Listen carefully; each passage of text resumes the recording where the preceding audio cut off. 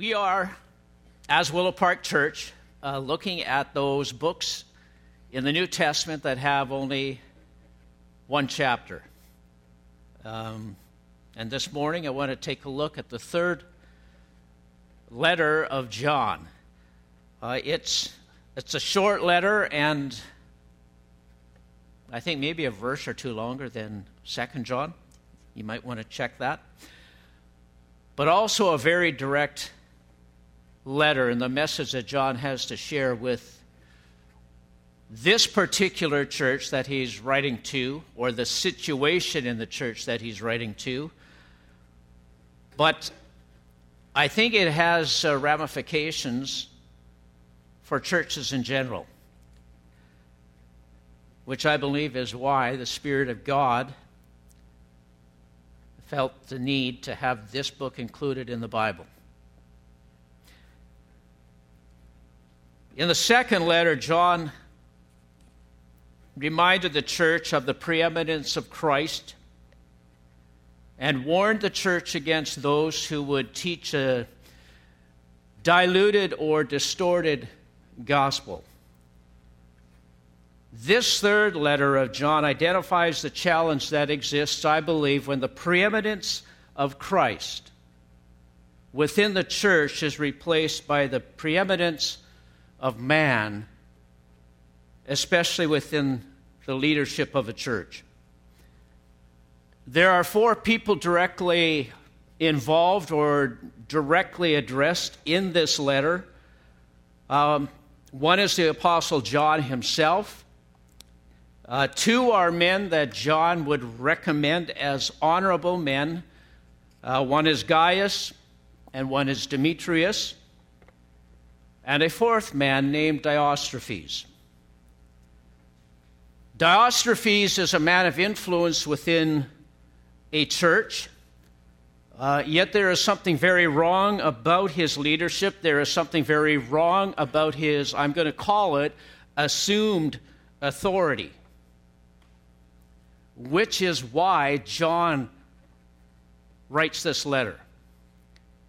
John, the disciple who wrote so much about love, actually describes this man's influence and this man's leadership in the church as evil. And while the letter identifies four people, I believe that the issue that John addresses in this church would have rippled through the entire church and perhaps crippled the church. And I think the potential for leadership at times to seek preeminence remains a threat within the church, and the church, which means you and me, need to be on guard. Don't allow the church, whose cornerstone is Christ alone, to come under human ownership. How does a church guard against too much control, too much authority, too much power, too much influence resting in one person? What is meant by authority in the church? Who does that authority rest in, and where does that authority come from? And what happens in a church when things go wrong, when leadership goes wrong?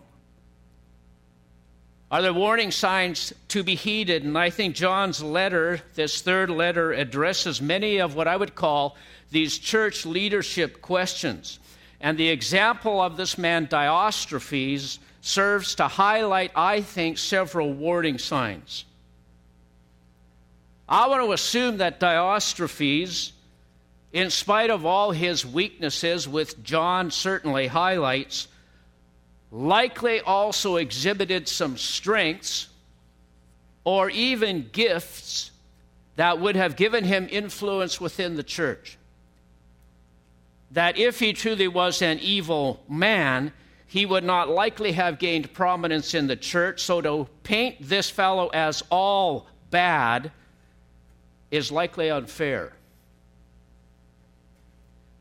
Undoubtedly, Diotrephes would have had his supporters in the church. And if these two, let's say, were people of influence, it's not difficult to see how a church can go sideways. How the Church of Jesus Christ, in this case, I believe, became the church of Diotrephes. And it's a story, I think, too often repeated, even in the 21st century, where the preeminence of man within the church overshadows the preeminence of Jesus Christ. I think we need to note that this letter, this third letter of John, is not John's first attempt to contact, speak to, get a message to Diotrephes. It's clear that John has previously written to him, but that letter was either disregarded or perhaps destroyed. At the very least, the contents of the letter were ignored. That what John wrote to Diotrephes, Diotrephes chose to ignore, and that's why John says that he is going to pay this church and Diotrephes a personal visit. It's also clear from this letter that there were groups of Christian men and women who served as traveling teachers, preachers, we may say missionaries, people who had dedicated their life to proclaiming the gospel of Jesus Christ. And as they traveled, they would visit established churches who would in turn show them hospitality. They would provide food, lodging, encouragement, and perhaps monetary gifts to help these travelers in their work. And John actually commends Gaius for showing this kind of hospitality, and his willingness to do so, I think, has contributed to his reputation as being a man of God. The hospitality is actually a practical demonstration of what it means to put others first. And I would say that spirit is still alive today within the church. Churches and individuals who willingly come alongside those who have dedicated their life to sharing the gospel of Jesus Christ. And I want to say, if hospitality is an expression of putting others first, it provides a powerful contrast to Diotrephes, who is described by John as one who loves to be first. He not only turns away these traveling missionaries, those who have dedicated their life to the gospel of Jesus Christ, he instructs the people of his church to do likewise. And when I say his church, I mean that quite literally. It would appear to me that Diotrephes has a firm grip on his church, and while that may create an appearance of strength, John says that his leadership, and I'm going to say again, his assumed authority, were weaknesses to the point that John says they are actually evil. And we can, I guess, dismiss Diotrephes as kind of a one-off, just a really bad apple. But I think there is within all of us, someplace just below the surface, and maybe perhaps not so far below the surface, an attitude that we often too like to seek preeminence. We like to put ourselves first. And I think we need to be on guard against that attitude. But in this context, I think John is saying you need to be careful, you need to examine the practice of the church. I'm going to read the letter. It's quite short, I believe. It's up on the screen. 3 John.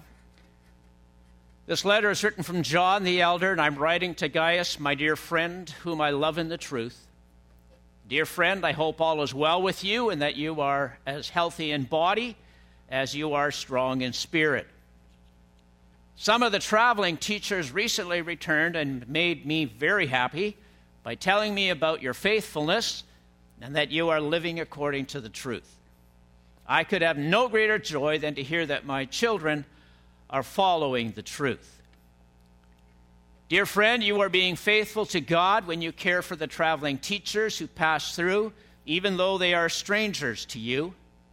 And they have told the church here of your loving friendship. Please continue providing for such teachers in a manner that pleases God. For they are traveling for the Lord, and they accept nothing from people who are not believers. So we ourselves should support them so that we can be their partners as they teach the truth. I wrote to the church about this, but Diotrephes, who loves to be the leader, refuses to have anything to do with us. When I come, I will report some of the things he is doing and the evil accusations he is making against us. Not only does he refuse to welcome the traveling teachers, he also tells others not to help them. And when they do help, he puts them out of the church. Dear friend, don't let this bad example influence you. Follow only what is good. Remember that those who do good prove that they are God's children, and those who do evil prove that they do not know God. Everyone speaks highly of Demetrius, as does the truth itself. We ourselves can say the same for him, and you know we speak the truth. I have much more to say to you, but I don't want to write it with pen and ink, for I hope to see you soon, and then we will talk face to face. Peace be with you. Your friends here send their greetings. Please give my personal greetings to each of our friends there. It's a pretty kind of warm letter that he's writing to his friend, his brother in Christ, Gaius. And while he is, I'm going to say, supporting and saying, Gaius, well done, continue to do what you're doing, in the middle of this letter is this incredible caution about the man Diotrephes and his church. I'm going to suggest 3 aspects of Diotrephes' leadership that are troublesome. And I think there might be a slide for this, Carlene. I want to say the first and perhaps the most challenge-telling is that he loves to be first. He loves to be in charge. The King James Version, I think, says, if I'm correct, he loveth to have preeminence. And I seldom, if ever, use the King James Version, but when I thought of that phrase, I thought, you know what, that phrase probably captures the truth perhaps better than any others. Loves to have preeminence. But no matter how you translate it within the church of God, it sounds bad because it is bad. In 1 Peter 5, verse 3, when talking about church leadership, Peter says this, "And now a word to you who are elders in the churches. I too am an elder and a witness to the sufferings of Christ. And I too will share in his glory when he was revealed to the whole world. As a fellow elder, I appeal to you, shepherd the flock of God that is among you, exercising oversight not under compulsion, but willingly as God would have you, not for shameful gain, but eagerly, not domineering over those in your charge, but being examples to the flock." In Matthew 20, verse 25, Jesus himself said this to his disciples, who I think probably had leadership aspirations in a worldly sense when they first met Jesus. And Jesus said to them, "You know that the rulers in this world lord it over their people, and officials flaunt their authority over those under them, but among you it will be different. Whoever wants to be a leader among you must be your servant." Leadership, as I understand it, and as I read it in the New Testament, is a call to serve. I do not see any disclaimers, any exceptions, any small print. It does not say, well, unless you are on the board or unless you're the pastor. In fact, it is to those in leadership that this command to serve is focused, and it contrasts, I think, what is often mistaken for leadership within the world. I think this letter is in the Bible because the church is sometimes guilty of giving lip service to this command while its practice indicates something different. Secondly, Diotrephes ignores the wise counsel of godly men, including that of John, an apostle set apart by Jesus himself. John, who talked so much about the church as a community characterized by love and mutual submission, is simply dismissed by Diotrephes. I think it's a problem within the church. In fact, rather than accept the wise counsel of John and others, he spreads lies about them, initiates rumors about those same people, I'm going to say, hoping to solidify his assumed authority by attacking those whose authority is actually from God himself.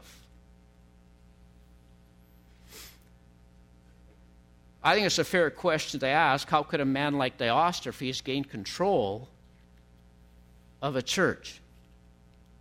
You might ask, was nobody in that church paying attention? I think it's possible that Diotrephes may have initially displayed qualities, perhaps even gifts that seemed God-given and appealing, but gradually the opportunity or the desire for control, perhaps motivated by human pride, took over.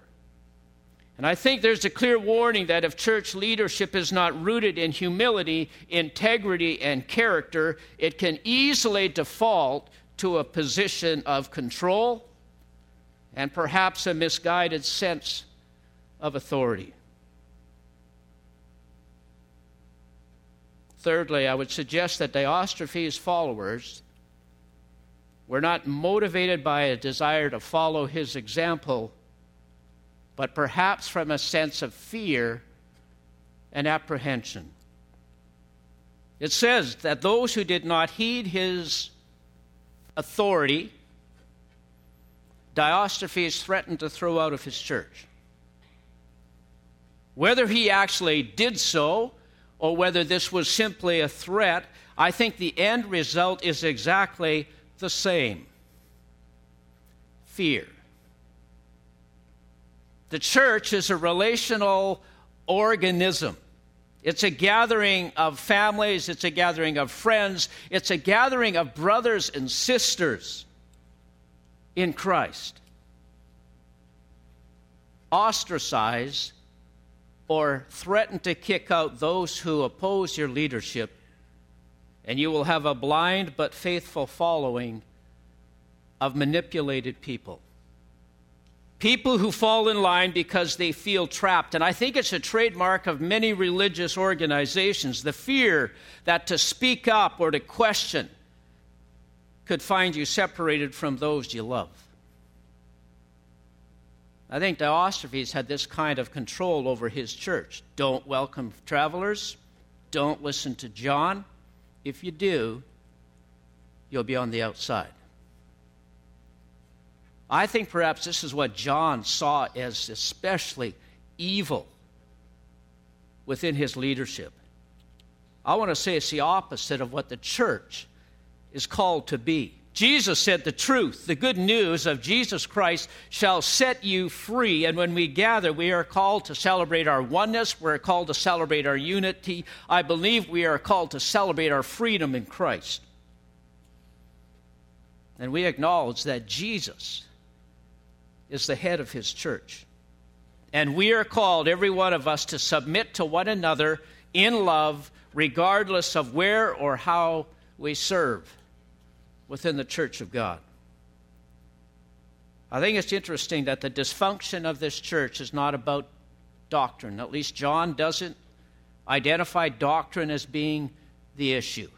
He doesn't say that Diotrephes is a false teacher.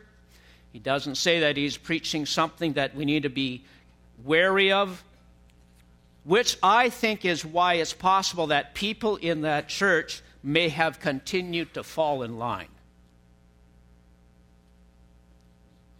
The issue is actually one of welcoming travelers, traveling missionaries, men and women who have dedicated their life to the gospel of Jesus Christ. It's about the church not being willing to show love in a very practical way. And as I read this account, I couldn't help wondering, why is it that Diotrephes would object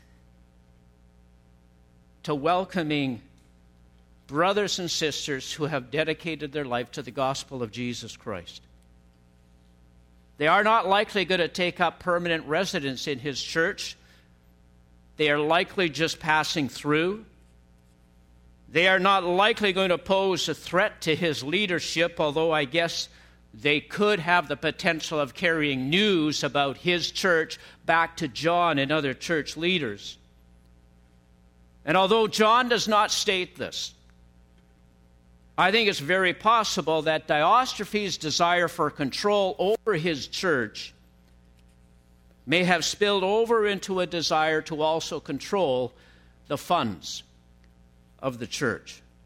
To welcome other people, to feed, to house, and to contribute to their welfare would likely have included monetary help,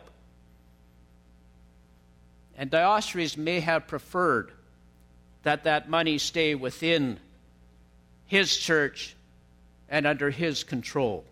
That his desire to have preeminence may very well have had a financial aspect to it. So when I read John 3 and I ask, what is there for us as a church to learn from this letter? And I want to highlight three aspects that I think are critical to biblical church leadership, and you may certainly choose different headings. You may see things slightly differently, but I've simply chosen these three because they stood out to me as I thought about Diotrephes and his leadership. Firstly, I believe church leadership needs to be collaborative and not authoritarian. Church leadership needs to seek out, to value, and to heed the wise counsel of godly brothers and sisters. I think it's interesting that even in the business or corporate world, the wisdom of collaborative leadership in many cases is seen to pay far greater dividends than the voice of one.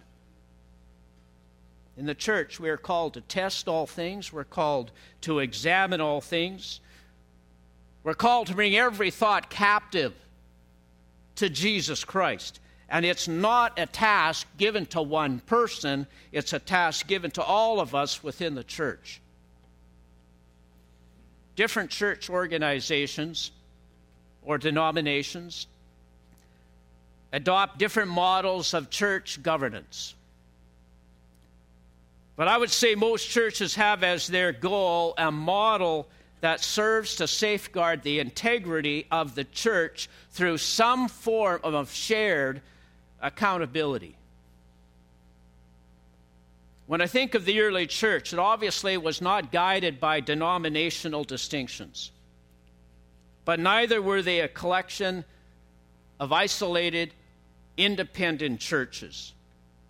It seems to me as I read the New Testament, the writings of Paul and Peter, James and John, that the New Testament churches look to the letters of Paul, to James, Peter, and John for guidance, clarification, and at times for redirection. That if churches were struggling or going sideways in terms of doctrine, in terms of corporate worship, or in terms of lifestyle, Paul and other apostles reminded them of what the church was called to be and what that was to look like when the church gathers and what that's to look like when we live our faith out in the world. And I would say for the most part, the early church was willing to be held accountable to the guidance, encouragement, counsel of the apostles and other godly men. Not so Diotrephes. You know, today denominational distinctives are often criticized as being a bit confusing and somewhat counterproductive. And I understand that criticism.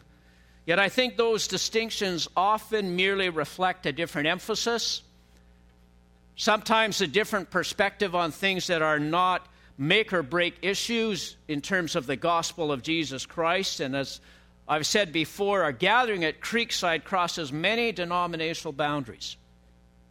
Many. And I see that as a strength. Yet we do sit here as a church that identifies as Mennonite Brethren. For some people, that label means a lot. For others, it means very little. And for some, perhaps when I mention it, they start feeling a bit uncomfortable. I am going to mention a bit this morning. For me, that label means a lot. And I would say that I'm glad that we operate within the context of a larger denominational framework. Because I believe that framework helps and serves to hold us accountable in terms of what we believe. So you might say in terms of our doctrine. It helps to hold us accountable in how we live that out, how our faith, how we are called to live a transformed life and what that should look like. And I believe that it serves as a safeguard from churches falling prey to the preeminence of one man.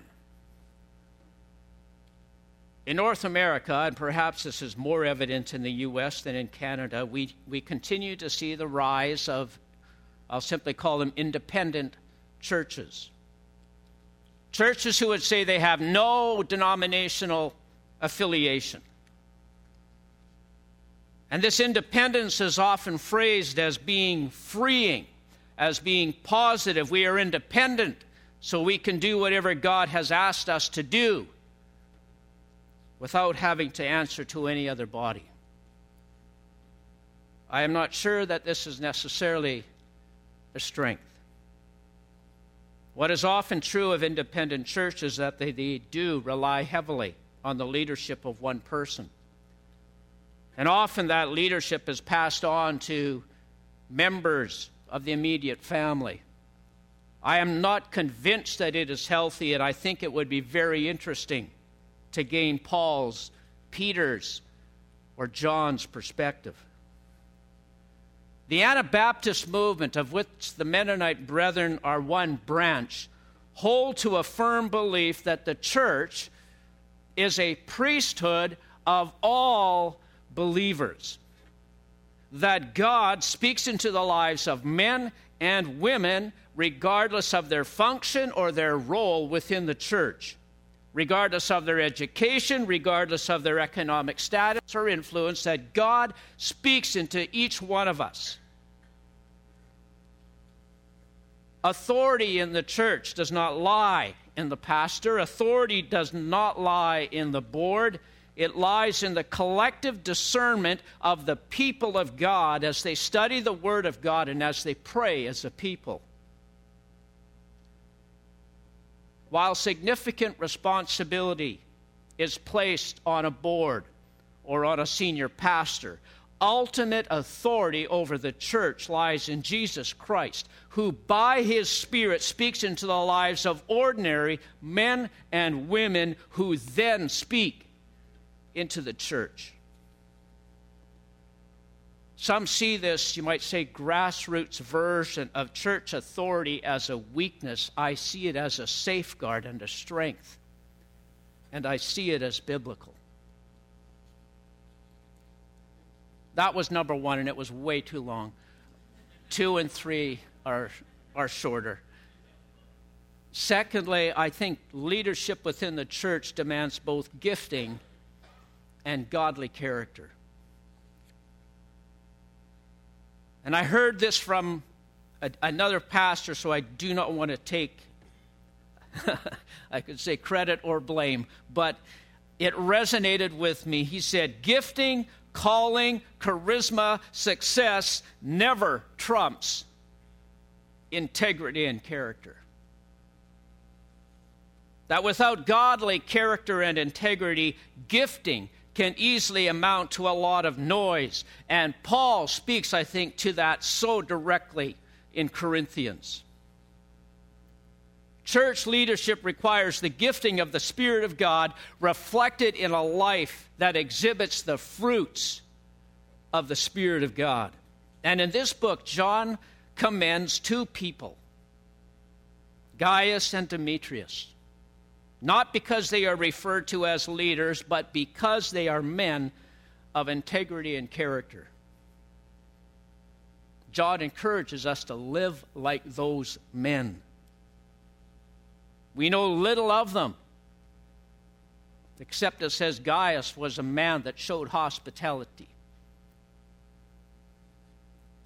And John warns of those in leadership who place themselves above others. John warns of those who may make spiritual claims about their own life in order to gain a following. John would say, listen to and follow Gaius and Demetrius. And I thought, they may well be those people who stand up and speak in a church family meeting, share a word from God for the church. And it's this perspective on church life and on church leadership that the Mennonite Brethren embrace, and I would say guard. Gifting and character, and lastly, and I alluded to this earlier, leadership within the church needs to be reflected in people who humbly embrace a servant heart as a calling, not as an option. There's no higher example of this humility than that of Jesus, who was willing to become a servant to all, who was willing to die for the sins of the world. And when Paul calls us to love and submit to one another, no one is excluded from that calling. No one is exempted. It applies across the board. You might say it applies to the board. It is crucial to the oneness, the unity, and the freedom that we are to enjoy as a family of God. It's my prayer that we would be willing to be that kind of people. Wherever we serve, whatever function we serve within the church, that we see our calling as one to be a servant to all. Occasionally we may need to pause and acknowledge our own tendency at times to want to have preeminence. And we need to be willing to give that up for the sake of the church and the kingdom of God. I want to close with a few verses from Ephesians chapter 2, verse 20 to 22. I like this. To me, it talks so much about the togetherness that we are to demonstrate as the church of God. Together we are His house. That's who we are this morning. We are His house, built on the foundation of the apostles and the prophets, and the cornerstone is Christ Himself. We are carefully joined together in Him, becoming a holy temple for the Lord. And in Him you too are being built together to become a dwelling in which God lives by His Spirit. I want to say, may we guard the preeminence of Jesus Christ in His church. May we lift Him up and serve Him by willingly serving one another. Let's pray. Heavenly Father, I want to say thank You for this short letter that John wrote to the church. And Father, while it may be easy to throw stones at Diotrephes, I think the message of this book is for us to examine our church.